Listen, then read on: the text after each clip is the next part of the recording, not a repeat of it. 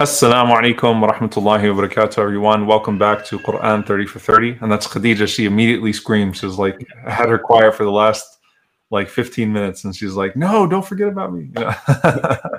So welcome from Khadija as well in the background. Welcome back. And alhamdulillah, we are blessed to have with us Sheikh Ibrahim Hindi today as our guest. Sheikh Ibrahim, how's it going? Alhamdulillah. How are you? Alhamdulillah. How are things in Canada? Alhamdulillah, I was just telling Sheikh Abdullah, the weather's great, but then when I translated it for him, it was very cold. So it's great for us, but it's cold for you. Are you having poutine for iftar? Oh, I wish, inshallah. I think it's going to be pizza and wings. Hayyakumullah. It's good to have you. Sheikh Abdullah, how are you feeling? I'm good, alhamdulillah. I'm good, alhamdulillah. Bismillahirrahmanirrahim. Alhamdulillah. So first of all, remind everyone, inshallah, you can actually go to yaqeeninstitute.org/Ramadan. I've been telling everyone, go to the comments to download the ebooks. This is easier, inshallah. Go to yaqeeninstitute.org/Ramadan, and you can download the ebooks, bidnillahi ta'ala, for the first, the summary of the first season of Quran 30 for 30, as well as the dua book by Sheikh Tahir Wyatt, inshallah ta'ala. And inshallah, a reminder to everyone to please continue to contribute to Yaqeen Institute amongst the other righteous causes that you are supporting bidnillah by clicking on the donate button, inshallah, and we appreciate that. And please do share the link as well, bidnillahi ta'ala. So this juz of Surah An-Nisa, juz 5, is rich with seerah. I mean, it's so rich with seerah, honestly, that there were a few of these instances, subhanAllah, that I had wanted to actually incorporate in the Meeting Muhammad sallallahu alaihi wasallam series, but ultimately chose not to because of just time and restrictions and things of that sort. And subhanAllah, I think each one of us, in fact, tonight is going to be touching on some of the seerah elements and focus within Surah An-Nisa. So we already touched upon it. We talked about the post-Uhud context, and we're still within that context of post-Uhud, except Surah An-Nisa now, in this part of the surah, does go into later chapters of the Madani series. So we're not just stuck to the third year after Hijrah at this point, but in fact, it starts to cover other things.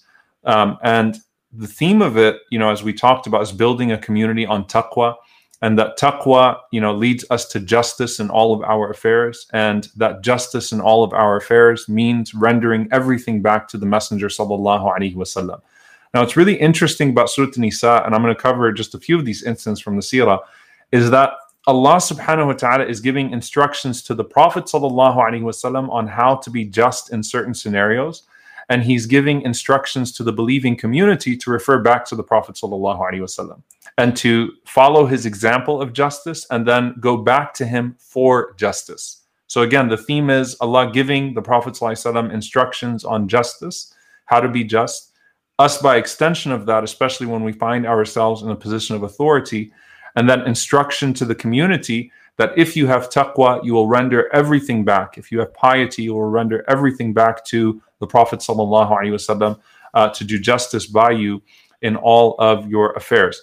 So I'm going to go through a few of these incidents. First and foremost, subhanAllah, we start off with verse 105. Inna anzalna ilayka al-kitaba bil-haqq litahkuma bayna an-nasi bima araka Allah wa la takun lil-kha'inina khasima. That, O Messenger of Allah sallallahu alaihi wasallam, we have revealed to you this book with the truth, so that you may judge between the people in accordance with what Allah has shown to you. So do not become an advocate for the dishonest. I'm going to say that again, subhanAllah, because it's so powerful how this verse ends. وَلَا تَكُنْ لِلْخَائِنِينَ خَصِيمًا. This book was sent to you in truth, so that you may judge between the people in accordance with what Allah has shown to you, O Messenger of Allah. So do not become an advocate on behalf of the dishonest. And then Allah subhanahu wa ta'ala tells us a few verses later, because everything within the sequence of verses is referring to the same incident. Allah subhanahu wa ta'ala says, وَلَوْلَا فَضْلُ اللَّهِ عَلَيْكَ. So this is now up to 113. وَلَوْلَا فَضْلُ اللَّهِ عَلَيْكَ وَرَحْمَتُهُ لَهَمَّ طَائِفَةٌ مِّنْهُمْ أَنْ يُضِلُّوكَ. And had it not been for Allah's favor and mercy upon you, a party amongst them, a group amongst them, would have plotted to mislead you, O Messenger of Allah. Meaning they would have tried to mislead you to false judgments. But at the end of the day, وَمَا يُضِلُّونَ إِلَّا أَنفُسَهُمْ. that they do not misguide except for themselves, and they could not have harmed you in any way. So what is this incident referring to? And I'll paraphrase the incident, and I know that Sheikh Ibrahim, inshallah ta'ala, is going to touch up on it as well. Basically, you have, again, a community now where you have not just Muslims in Medina, but you have Jewish tribes, you have the hypocrites, you have all of these different people, and they are now under the authority of the Messenger of Allah sallallahu alaihi wasallam as he is constructing this community. And this incident refers to a man by the name of Tu'ma, who was a Muslim. And just listen to it, subhanAllah. It's really, it gives you a lot of insight into how the Prophet ﷺ is having things presented to him. Tu'ma was a Muslim, but he stole a shield from one of his brothers from the Ansar. So a Muslim steals a shield from another Muslim. Okay? Now, how does this become convoluted? What he does is, after he steals that shield, he hides it in the house of one of his Jewish friends, so that just in case he gets caught, he can actually put all the blame on the Jewish man. And because he's a Muslim and he's a Jew, and they can present this to the Prophet sallallahu alaihi wasallam in the case of him getting caught, that it was the Jewish man who stole the shield and not him, the Muslim, stealing from his brother Muslim. They thought they could have misled the Prophet sallallahu alaihi wasallam to make a judgment in the favor, or in the favor of Tu'ma, by not persecuting Tu'ma or prosecuting Tu'ma, but instead putting the blame on the Jewish man. Now, obviously, Allah subhanahu wa ta'ala protected the Messenger of Allah sallallahu alaihi wasallam. So the plot was unveiled to the Prophet sallallahu alaihi wasallam that Tu'ma had stolen from his brother Muslim from the Ansar, and he hid that armor with the Jewish man, who, after it was caught with him, that Jewish man unknowingly was going to be persecuted, or prosecuted rather, even though he was an innocent man. And Allah subhanahu wa ta'ala revealed that. And subhanAllah, the justice of the Prophet sallallahu alaihi wasallam, that the Prophet sallallahu alaihi wasallam judged in accordance with justice. So the Prophet sallallahu alaihi wasallam freed the Jewish man from responsibility because he was unaware and he was innocent, and this plot was against him rather than him plotting. And the Prophet ﷺ instead prosecuted Tu'ma himself, who was the guilty party in this regard. So Allah subhanahu wa ta'ala goes on to say that they would have, had it not been for the favor of Allah subhanahu wa ta'ala upon you, they would have been able to guide you to false judgment, meaning misguide you or lead you astray to where you would make a false judgment. But Allah subhanahu wa ta'ala protected the Messenger of Allah sallallahu alaihi wasallam. And just like Allah subhanahu wa ta'ala says about the hypocrites in the earlier surahs, in Al-Baqarah and in Ali Imran, وَمَا يَخْدَعُونَ إِلَّا أَنفُسَهُم, they only deceive themselves with their plots. Here Allah subhanahu wa ta'ala says they only mislead themselves and they only harm themselves. And Allah subhanahu wa ta'ala has revealed this book to the Prophet ﷺ and taught him, مَا لَمْ تَكُنْ تَعْلَمْ وَكَانَ فَضْلُ اللَّهِ عَلَيْكَ عَظِيمًا. Allahu Akbar. Allah revealed to you, O Messenger of Allah ﷺ, the book and the wisdom, and He taught you that which you know not. And indeed, the favor of Allah upon you is great, O Messenger of Allah sallallahu alaihi wasallam. And what this speaks about next is this punishment towards those people, towards this man. So if you go then to verse 115, where Allah subhanahu wa ta'ala mentions, وَمَنْ يُشَاقِقِ الرَّسُولَ مِنْ بَعْدِ مَا تَبَيَّنَ لَهُ الْهُدَى وَيَتَّبِعْ غَيْرَ سَبِيلِ الْمُؤْمِنِينَ نُوَلِّهِ مَا تَوَلَّى وَنُصْلِهِ جَهَنَّمَ وَسَاءَتْ مَصِيرًا. That as for him who sets himself against the Messenger of Allah sallallahu alaihi wasallam, this is verse 115, and follows a path other than that of the believers, even after true guidance had become clear to him, we will let him go the way that he has turned to, and he will be cast into hellfire, verily an evil destination. Who is Allah speaking about here? Tu'ma, once again. Subhanallah, look what he did, this man. After he plotted against his Ansari brother, and then sought to put the blame on the Jew, and sought to mislead the Prophet ﷺ in judgment, and that plot was unveiled, what did he do? He went to Mecca and he joined the enemies of Islam to fight against the Prophet ﷺ because he was so angry that his plot failed. So think about, subhanAllah, how miserable of a situation that is. So Allah subhanahu wa ta'ala is warning him and people like him in verse 115. In verse 143, You go forward in verse 135, one of the most famous verses about justice. يا أيها الذين آمنوا كونوا قوامين بالقسط شهداء لله ولو على أنفسكم أو الوالدين أو الأقربين. Allah subhanahu wa ta'ala says, O believers, be upholders of justice and bearers of witness to the truth for the sake of Allah, even if it may be against yourselves or against your parents or your kinsmen or the rich, if it is a person who is ghani or faqir, a person who is rich, a person who is poor.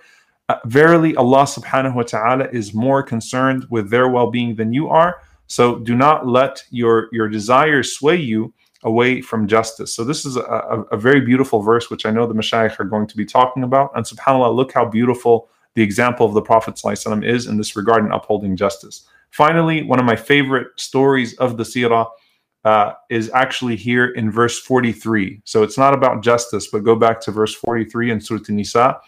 And it's the verse of tayammum. And the verse of tayammum has a story behind it. Tayammum being what we do in the case of not having water, how we purify ourselves when we don't have water. Aisha radiallahu ta'ala anha, she says that we had went out with the Messenger of Allah sallallahu alaihi wasallam on one of his journeys until we reached Al-Bayda or Dhat al-Jaysh. And she said, one of my necklaces, and it was a black beaded necklace, was lost. And Aisha radiallahu anha was crying over her necklace being lost. It wasn't that it was an expensive necklace, but it was precious to her. And when she told the Prophet ﷺ, they're in the midst of a journey of an expedition, right? Think about the importance of this expedition. But when she told the Prophet ﷺ what happened, the Prophet ﷺ held up the entire army to look for that necklace and told the Sahaba to go looking for that necklace. So everyone starts to look everywhere for this black beaded necklace of Aisha radiallahu ta'ala anha. And then what happens? They run out of water. And so when they run out of water, the people are upset, but they can't tell the Prophet ﷺ how upset they are. So who do they go to? They go to Abu Bakr radiallahu ta'ala anhu, because Abu Bakr is the father of Aisha radiallahu anha. And they're complaining, they're saying, Ala tara ma sana'at Aisha, do you see what Aisha has done to us? She made the Messenger of Allah sallallahu alayhi wasallam stop so that we have no more water, we have no access to water. So Abu Bakr is getting the heat of the Muslims that are upset now because they don't have enough water to make wudu with. They're running out of water to drink, but really it's the part of the fact that their water source is becoming so limited now that they're going to have to choose between wudu and drinking water. So Abu Bakr radiallahu ta'ala anhu, he comes to Aisha radiallahu ta'ala anha, and she gives the image. She says, Rasulullah sallallahu alaihi wasallam was sleeping with his head on my thigh. So Abu Bakr radiallahu anhu is trying to admonish his daughter Aisha, and the Prophet sallallahu alaihi wasallam is sleeping on her thigh. Subhanallah. And he's saying to Aisha radiallahu anha, Habasti Rasulillahi sallallahu alayhi wa sallam wa nas. You detained the Messenger of Allah and the people, and we're running out of water. And he was so upset with Aisha radiallahu anha, he's putting his finger into her other thigh, right? Driving his finger into her other thigh out of being upset. Like, what are you doing to us? Because of your necklace, the Prophet ﷺ held up the entire army and we're running out of water. And then after that, Allah subhanahu wa ta'ala revealed this verse, the verse of tayammum. And subhanallah, which gave the permission for the Muslims to be able to find an excuse when they don't have water to still purify themselves. So as that verse came down, everyone performed tayammum, and the narrative shifted. Instead of them being upset with Abu Bakr radiallahu ta'ala anhu, they said, "Ma hiya bi awwali barakatikum ya ala Abi Bakr." This is not the first barakah, the first blessing that came from you, O family of Abu Bakr. And so they got the excuse, as Muslims now, we have the blessing of tayammum that was given to us from this incident. And then Aisha radiallahu ta'ala anha says that the camel that I was riding on got up from its place and the necklace was actually under her own camel. Radiallahu ta'ala anha, subhanallah. So this incident is a beautiful incident from the seerah as you come across verse 43 of An-Nisa. And what does it show us, by the way? Refer your matters to the Prophet of Allah sallallahu alaihi wasallam, and look at the blessings that come to the community when they refer back to the Prophet sallallahu alaihi wasallam. A blessing for the family of Abu Bakr, a blessing for Aisha radiallahu anha, and a blessing for the entire ummah. Wallahu ta'ala a'lam. Tfaddal Shaykh Ibrahim, Shaykh Abdullah. Any reflections you share on that? I know, Shaykh Ibrahim, you're going to talk about the incident of Tu'ma with some detail later on, inshallah. But any immediate reflections, inshallah? Yeah, subhanAllah. I mean, it's a beautiful story, and Allah subhanahu wa ta'ala also mentions in Surah An-Nisa, advice to people who are with their wives and how to treat the wife, with excellence, and وَعَاشِرُوهُنَّ بِالْمَعْرُوفِ, live with them honorably. And, subhanAllah kind of comes into the story a little bit where the Prophet ﷺ, like any husband, sometimes might be a little bit irritated with their wife, but Allah subhanahu wa ta'ala sends these verses and, changes the whole story, subhanAllah. And, it's just an interesting thought to have that, to have this beautiful treatment towards our family and something that comes through that story. No, mashallah. SubhanAllah, you mentioned a lot, but one thing that I love about Surah An-Nisa, and particularly the two stories that you brought, primarily the story of Tu'ma and the story of Aisha radiallahu anha, is the human side of the Sahaba. And it sounds like an oxymoron, the human side of the Sahaba. Yes, they were human beings, because I don't know about you, but when I was young, we used to read those books. They had the gold spine on them. I think it was like Winnie the Pooh and all these like fairy tales, right? Sometimes we read so much of the companions, or we hear about them, or the way that it's explained because of certain words we use or certain cultural nuances, especially our youth, the Sahaba are far-fetched. They're not real. It wasn't something that was real. We think of them as some make-believe person or people. But what made them Sahaba was the trials that they went through. I mean, when you hear the story of Tu'ma, it immediately reminds me of the different personalities that take place in any locality.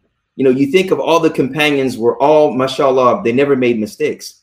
But they were companions because of what they did after their mistakes, with Allah and with each other, ultimately with Allah. So when you see the reaction of Tu'ma and how he was upset and how he went to the other side, and, I've seen that, with people. We've all seen it.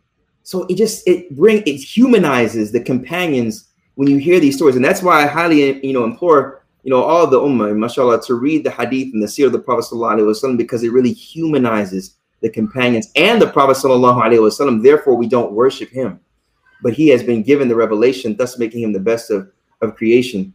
And then also the other beautiful aspect that I see is, when you said, وَمَنْ يُشَاقِقِ الرَّسُولِ, and speaking about Tu'ma as well, I remember when we were studying in Usul al-Fiqh, the science of fiqh and the origins of fiqh, or the methodological approaches that scholars use to derive rulings.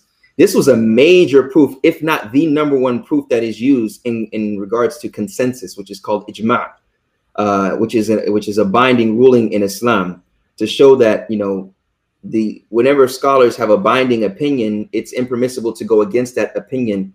And their scholars may have some differences in understanding particularly that, but in any case, generically speaking, this was one of the strongest proofs that scholars use to establish the strength of ijma' as a proof. So that's something that is beautiful. But on the human side, what I want to talk about today, inshallah ta'ala, is verse number 35.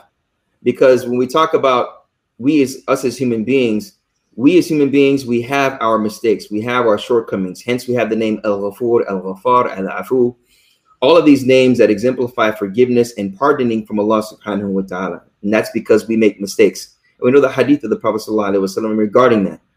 But this is particularly talking about that individual that knows your mistakes. Only that person and Allah subhanahu wa ta'ala. That is your wife or your husband.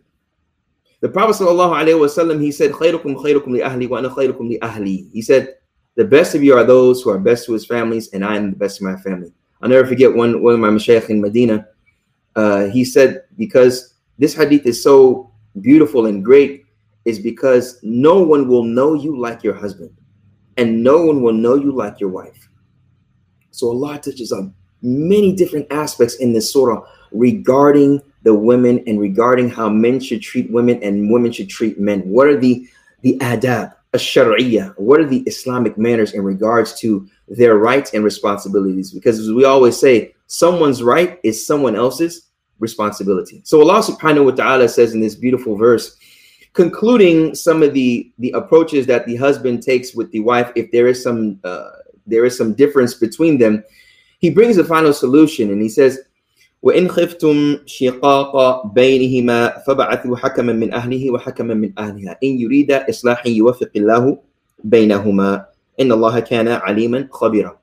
So Allah subhanahu wa ta'ala firstly says, if you were to fear a complete breakup, if you were to fear that they would break up, وَإِنْ خِفْتُمْ مِنْ خَوْفٍ شِقَاقَ بَيْنِهِمَا. Shiqaq comes from shaq, and shaq is like literally a crack, right? So we say if you were to fear that they were to break up, بَيْنِهِمَا, between them two, فَبَعَثُوا حَكَمًا مِنْ أَهْلِهِ وَحَكَمًا مِنْ أَهْلِهَا إِنْ يُرِيدَ إِصْلَاحًا.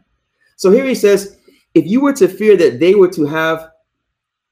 to break up, this married couple, and he's speaking to the ummah, some scholars say, and some scholars say the knowledgeable people in that locality. If you all, khiftum antum, if you all were to fear that there would be some difference between them two, then look for an arbiter from her side and an arbiter from his side. Ahliha, from her family and his family. In other words, when you see that the husband and wife are having problems, and you know someone that may be in their family that is the wise man, or the wise man in the husband's family as well, then you should call them to serve as arbiters to bring reconciliation. But this is what's important. Allah says hakaman, and hakaman is a very particular, as every word in the Quran, every letter is purposeful. So when he says hakaman, it is more specific than a hakim even. Because the hakaman is the one that has wisdom and the one that understands ahwal al-shakhs, the one that understands the situation of this woman that is complaining about her husband. The older uncle, her father's older brother, her grandfather, her great grandfather knows her because she is just like his wife or his other niece or nephew. So he knows her personality. He knows those particularities about her that the husband knows, but no one else really understands it because he's seen her since she was little. So this is something that is very important. Also, he has to have general knowledge of the religion. And what's most important, which coincides with the theme, he has to be just. He cannot have a bias. That is not easy. And that is why it's very important to understand when Allah uses this word hakam, choosing one from her family and choosing one from his family. He has to look beyond the emotions of the woman and get to the facts and see what really took place and fear Allah subhanahu wa ta'ala and whatever he decides, as well as the husband's side of the family. He has to look at the facts and not look at the emotions of the man or the benevolence of the man at times, and use the fear of Allah subhanahu wa ta'ala to drive him and to serve as his guide in this situation. Because these two, whatever they say, can be a means to separate them and also separate the children. So it's very important that when Allah subhanahu wa ta'ala says, look for a hakam on this side, on her side, and on his side, but with the condition, in yurida islahan, if they want reconciliation. Why? This is interesting here because some scholars say, who is they? Is it the wife and the husband? Or is it the two arbiters? Many scholars say it's the two arbiters because they are the ones at the time that may not want the shiqaq, or they may not have the differences. You know, the husband and wife, they still may be very upset. So the hakam comes in with a level head, with deen, with religion, with fear of Allah subhanahu wa ta'ala, trying his best not to be biased. He is the one that these two want reconciliation. When we look at the life of Salama radiallahu anha, what happened when her husband fled to on the outskirts of Medina? Because the two tribes had problems with each other. So when you see that your niece, your granddaughter, your daughter maybe even, is crying and she's coming to you, and then they ask you to judge because you're probably the known one of the jama'ah, of the community, of your tribe, or whatever the case may be, you have to have a level head and not let the emotions take over. To where when you look at the hakam on the other side, the arbiter on her husband's side, his uncle, his father, whoever, you have to sit down at the table with him and look for and have the intention to reconcile between the two upon the kitab of Allah, upon the book of Allah and the messenger of Allah sallallahu alaihi wasallam ultimately. And that's why it's so important that when we see people such as convert girls get married to people that may not be, or vice versa, or people from two different cultures, it's very important to understand the cultural, and I don't want to say baggage, I want to say cultural background, because it's the right of the people of that culture to be understood, as well as for you to understand what you're getting into. That's why I highly advise premarital counseling for those that plan to get married. And this verse is so profound in articulating that, because you don't want it to reach to the shiqaq. You don't want it to reach to the differences. So here he says, with the condition, if they have the niyyah, the intention. So when you come to the table, you should have the intention of bringing these two back together again, especially if there's children. Then Allah subhanahu wa ta'ala says, with that condition, in yurida islahan yuwaffiqillahu baynahuma. Allah will bring those two together. And that's what the scholars mention, when they talk about innamal a'malu binniyat, your intention is paramount to what Allah subhanahu wa ta'ala, what he will choose and what he will decide. It's very, very important. Then Allah subhanahu wa ta'ala ends off the verse. As we mentioned before, we mentioned numerous times that when we look at the names of Allah subhanahu wa ta'ala at the end of the verse, tie it to the context of the verse. So here he says, yuwaffiqillahu baynahuma inna Allaha kana aliman khabira. Verily Allah subhanahu wa ta'ala is kana wa sawfa yakun wa lam yadam an yakun. He will always be. When he uses kana, it's to show mudawama. He will always be the all-knowledgeable and the well-acquainted.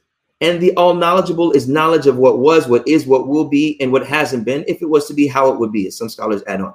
But then he says after this, well-acquainted. And the khabir, between the difference between al-alim and al-khabir, as they say, al-khusus ba'd al-umum, or it is the specification after the generality.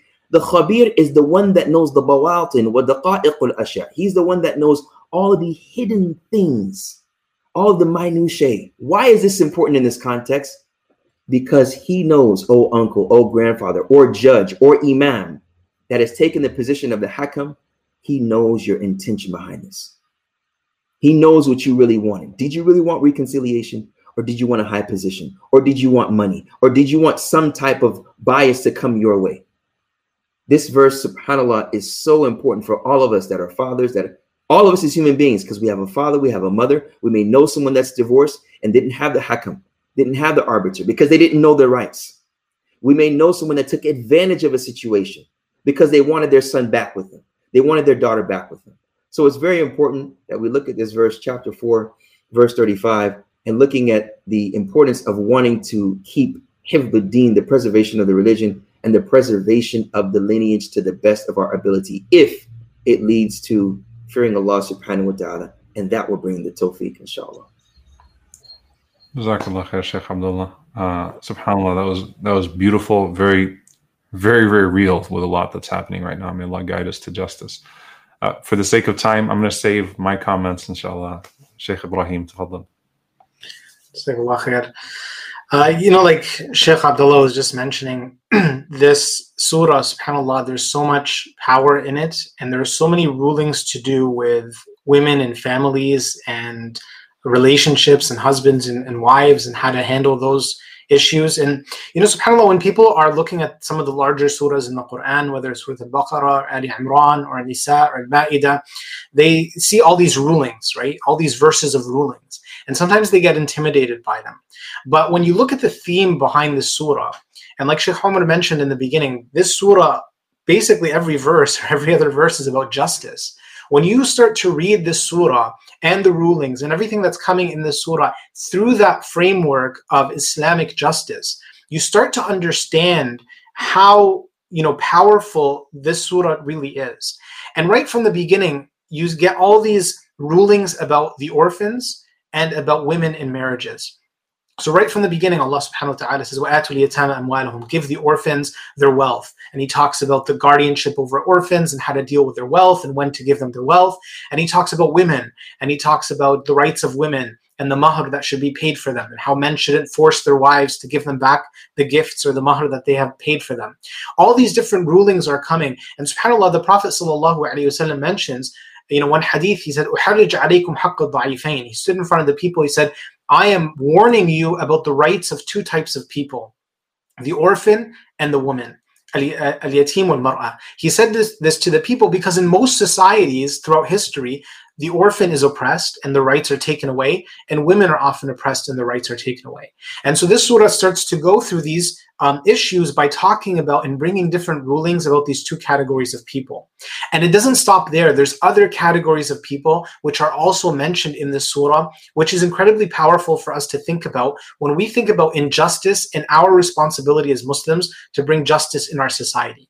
So some set of verses that arrive in the surah, Allah subhanahu wa ta'ala says, الَّذِينَ يَبْخُلُونَ وَيَأْمُرُونَ النَّاسَ بِالْبُخْلِ. Allah subhanahu wa ta'ala talks about the people who are stingy and they encourage other people to be stingy as well. So not only are they not giving for the sake of Allah subhanahu wa ta'ala, they are encouraging others not to give for the sake of Allah subhanahu wa ta'ala. Those who are stingy and they encourage others to be stingy, وَيَكْتُمُونَ مَا آتَاهُمُ اللَّهُ مِنْ فَضْلِهِ. And they are concealing that which Allah has given them out of His bounty. وَأَعْتَدْنَا لِلْكَافِرِينَ عَذَابًا مُهِينًا. We've prepared a punishment, humiliating punishment for the disbelievers. So Allah subhanahu wa ta'ala starts to talk about people who are stingy when it comes to the poor and the needy. And not only are they stingy, but they kind of create a framework to justify why they're not giving. And unfortunately, this type of characteristic exists in many communities, if not all communities. That there's a type of person who not only do they not want to give, but they start coming up with reasons of why not to give to other people or to other causes. So they'll be like, why are you giving? You don't know what this organization is doing with your money. Like, well, do you know anything specifically bad about this organization? No. Well, why are you saying bad things about them? Well, you don't know, right? There's that type of person. Or there's somebody who's homeless and we say, hey, we should help them. And they'll say, well, why can't they just get a job? They're constantly looking for reasons to justify not giving. So Allah subhanahu wa ta'ala mentions this type of person. Why does He mention them? Because this type of person represents an injustice to the poor and to the needy in our societies. Because Allah subhanahu wa ta'ala says, وَيَكْتُمُونَ مَا آتَاهُمُ اللَّهُ مِنْ فَضْلِهِ. They have concealed that which Allah has given them out of His bounty. And some of the scholars interpret this to mean that, look, your money, where did you get your money from? Allah gave it to you. Right? Your money is actually the thing that Allah subhanahu wa ta'ala gave to you. And therefore the poor and the needy have a right even over our money. And the next verse, Allah subhanahu wa ta'ala talks about another type of person. وَالَّذِينَ يُنْفِقُونَ أَمْوَالَهُم. Those who give their money. So the first verse is criticizing the people who are stingy and don't give money. The second verse is criticizing those who do give money. Why? They give their money رِئَاءَ النَّاسِ وَلَا يُؤْمِنُونَ بِاللَّهِ وَلَا بِالْيَوْمِ الْآخِرِ. They give their money for what reason? Why do they give money to the poor? رِئَاءَ النَّاسِ, because they want to show off. Right? They give their money to people because they want to take a selfie with that person and they want to post on Instagram. And that type of giving, obviously from a theological perspective, it's deeply wrong because our intention needs to be for Allah subhanahu wa ta'ala. Our desire when we do something good, it should be seeking the pleasure of Allah subhanahu wa ta'ala. But also that type of giving, when a person is giving for the purpose of showing off, it's demeaning to those who are needy. It's demeaning to those who are at a disadvantage and need our support. And so Allah subhanahu wa ta'ala criticizes the people really who are causing oppression to those who are poor and those who are needy. And it creates also an atmosphere where people only want to give if they can show that they're giving. And if they can't show off their giving, they don't want to give. And so it causes injustice and hardship upon those who are needy and those who require our support.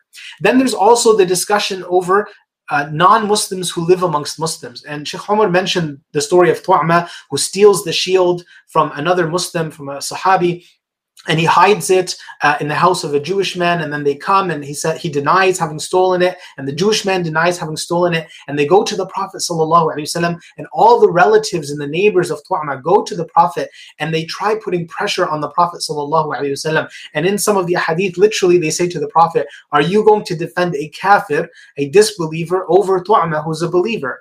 And they put all this pressure on our Prophet ﷺ. And subhanAllah, when you think about it, our Prophet ﷺ, would have had every reason to defend Tu'ma, because Tu'ma is a Muslim while the person who's accusing him is a non-Muslim. Tu'ma, has a big family and tribe and people who would support the Prophet ﷺ, and the Prophet wants their support. And, the Jewish tribes were causing problems for the Prophet ﷺ, at times insulting him, at times helping the enemies of the Prophet. There was everything in, the interest of the Prophet ﷺ to defend Tu'ma, and yet Allah reveals these verses in the Quran. إِنَّا أَنزَلْنَا إِلَيْكَ الْكِتَابَ بِالْحَقِّ لِتَحْكُمَ بَيْنَ النَّاسِ بِمَا أَرَاكَ اللَّهُ وَلَا تَكُنْ لِلْخَائِنِينَ خَصِيمًا. That Allah subhanahu wa ta'ala tells the Prophet, indeed we revealed the book to you in truth, so that you may judge between the people with what Allah subhanahu wa ta'ala has shown you.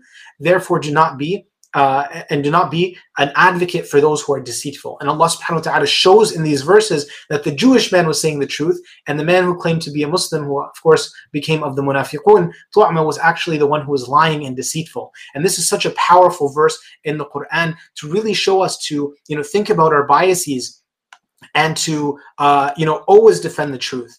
Also, we see in this surah the famous story of our Prophet sallallahu alaihi wasallam, where he was sitting with Ibn Mas'ud radiallahu anhu, and he said to Ibn Mas'ud, recite the Quran for me. And Ibn Mas'ud said to the Prophet sallallahu alaihi wasallam, should I recite the Quran for you when it was revealed upon you? And the Prophet said, but I love to hear it from other than me. So Ibn Mas'ud began to recite until he reached a verse in the Quran. When he reached this verse, the Prophet sallallahu alaihi wasallam said to him, Hasbuk, stop. What was the verse? Ibn Mas'ud recited, فَكَيْفَ إِذَا جِئْنَا مِنْ كُلِّ أُمَّةٍ بِشَهِيدٍ وَجِئْنَا بِكَ عَلَى هَؤُلَاءِ شَهِيدًا. How will it be when we bring from every nation a witness, and we bring you, O Muhammad, as a witness over these people? When Ibn Mas'ud reached this verse, the Prophet told him, stop. Ibn Mas'ud looked at the Prophet ﷺ, and he found his eyes overflowing with tears. And subhanAllah, you look at this surah with all these different injunctions of justice and categories of people who are treated with injustice and the injunction to defend them. And what do we get in this surah? We get Allah subhanahu wa ta'ala telling the Prophet sallallahu alaihi wasallam about the day of judgment, when he will be a witness. And realize that the Prophet sallallahu alaihi wasallam will be brought as a witness on the day of judgment, either for us or against us. If we are people of justice, and if we are people our rights have been taken away, the Prophet sallallahu alaihi wasallam will stand as a witness for us. And if we are people who are unjust to others, taking away the rights of others, the Prophet ﷺ will stand witness against us on the day of judgment. SubhanAllah, such a powerful statement. And the Prophet ﷺ weeping, thinking about the greatness of that day of judgment. And we see also in the surah, Allah subhanahu wa ta'ala talking about justice, and Allah subhanahu wa ta'ala saying in this, إِنَّ اللَّهَ لَا يَظْلِمُ مِثْقَالَ ذَرَّةٍ. Allah does not cause injustice even as much as an atom's weight. Allah does not do any injustice to us whatsoever. وَإِن تَكُ حَسَنَةً يُضَاعِفُهَا وَيُؤْتِ مِن لَدُنْهُ أَجْرًا عَظِيمًا. And if you were to do any good, Allah will multiply your good deed, and He will give you from Himself a great reward. SubhanAllah, any small good that we do, Allah will multiply the reward for us. And Allah gives us things we don't deserve to begin with. And Allah causes no injustice and does no injustice upon us whatsoever. And finally, in this surah is the injunction for all of us to be witnesses for Allah subhanahu wa ta'ala. Ya ayyuhalladhina amanu kunu qawwamina bil qist shuhada'a lillah. O you who believe, be persistently firm upon justice, witnesses for Allah. Just as the Prophet ﷺ will be brought on the day of judgment as a witness for the sake of Allah subhanahu wa ta'ala, to witness the truth and justice, Allah is telling us to be witnesses of truth and justice, and to do that by standing up for the truth and standing on the side of justice, no matter who it's for or no matter who it is against. This is the way of our Prophet ﷺ. May Allah subhanahu wa ta'ala make us the people of justice. Ameen. Inshallah, Jameen. Jazakallah khair. Sheikh Abdullah, you want to share anything? Final thought? Barakallah fiqh, Sheikh Ibrahim. Absolutely beautiful. No, mashallah, there's a lot. I'm afraid to start. I understand the sentiment. Just one thing. Okay, Surah Nisa is looked at, like Surah Nisa is looked at as like too technical. Like, it's like it, Ali Imran flows with these beautiful stories. And I admit, like, even when you do hifz, like Surah Nisa is like really difficult, but it's actually an extremely, subhanAllah, rich surah. Subhanallah. Very rich surah. Mashallah. I like when you talked about basically how when one wants to be seen giving sadaqah, it's demeaning to the recipient. And sometimes you see that, and I think that's a huge reminder to a lot of organizations, particularly in this month. And not to blanket any, say that, okay, when we do that, it's definitely a PR stunt, and no, but it's just very important that before you even go out to distribute to the poor, even if you're individual, just to check your niyyah, just make sure you have the right intention, that ultimately you're doing this for the sake of Allah subhanahu wa ta'ala, and to give from what Allah has given you. And yes, there is a point where people need to see work being done and also to encourage others to get involved. And a lot of times, I'm in Imam receive calls. Are there any organizations that I'd be able to give this money to or to give this to? And if you have a network, that's very, very helpful. So, hats off to the organizations, the nonprofit organizations that really go forth in helping humanity. But within that work, it's very, very important when you press any key or you want to make, take a picture or anything of that nature, that your intention is right with Allah subhanahu wa ta'ala, and that the people feel that you really want to help them. And people can feel it, when you come out and you really want to help them. So I'm really glad you touched on that point, because that's huge. That's huge for every individual. Jazakallah khair. Shaykh Ibrahim, I think that narration of Ibn Mas'ud radiallahu ta'ala anhu reading to the Prophet sallallahu alaihi wasallam, we talk about it to mention the way the Prophet sallallahu alaihi wasallam was moved by the Quran and how it made him cry. But I think the particularity of that verse, like that he felt the weight of that, alayhi salatu wasalam, that he is a witness upon us all. So we should feel the weight of being his ummah, witnesses upon all other ummah and all of mankind. So may Allah reward you for that reflection. Very powerful. I really enjoyed tonight's session. I enjoy all of them, but very special, subhanAllah. Especially when you talk about, again, a surah that people usually just like us, inheritance and laws of marriage and arbitration, so much. It's rich, and I hope people will enjoy their recitation of it more now, understanding some of the background of it. So barakallahu feekum. A reminder to everyone, yaqeeninstitute.org/Ramadan. You can download the ebooks and you can support our work at the link below or at that link as well. Barakallahu feekum. Assalamu alaikum wa rahmatullahi wa barakatuh.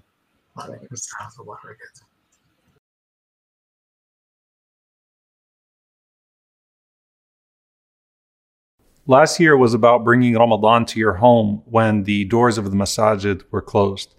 This year is specifically about bringing the Prophet ﷺ to your home. And this is not just something that we seek to do in Ramadan. This is something that defines our very mission at Yaqeen. Whether it's talking about the proofs of prophethood or talking about prophetic parenting, we recognize that the Prophet ﷺ is relevant to us, whether it is in our societal affairs, our community affairs, our family affairs, our individual affairs, and that is true inside of Ramadan and outside of Ramadan. We hope that you've been enjoying bringing the Prophet ﷺ to your heart and to your home this Ramadan, inshaAllah ta'ala, whether it was through the videos or through the research publications or through the infographics. And we also hope, inshaAllah ta'ala, that you will continue to support this prophetic mission. Last year, alhamdulillah rabbil alameen, it was your support in Ramadan that enabled us to do so much for the year after. And inshallah ta'ala, we have no doubt that bi'idhnillah, you will continue to support us inshallah ta'ala so that we can do so much more.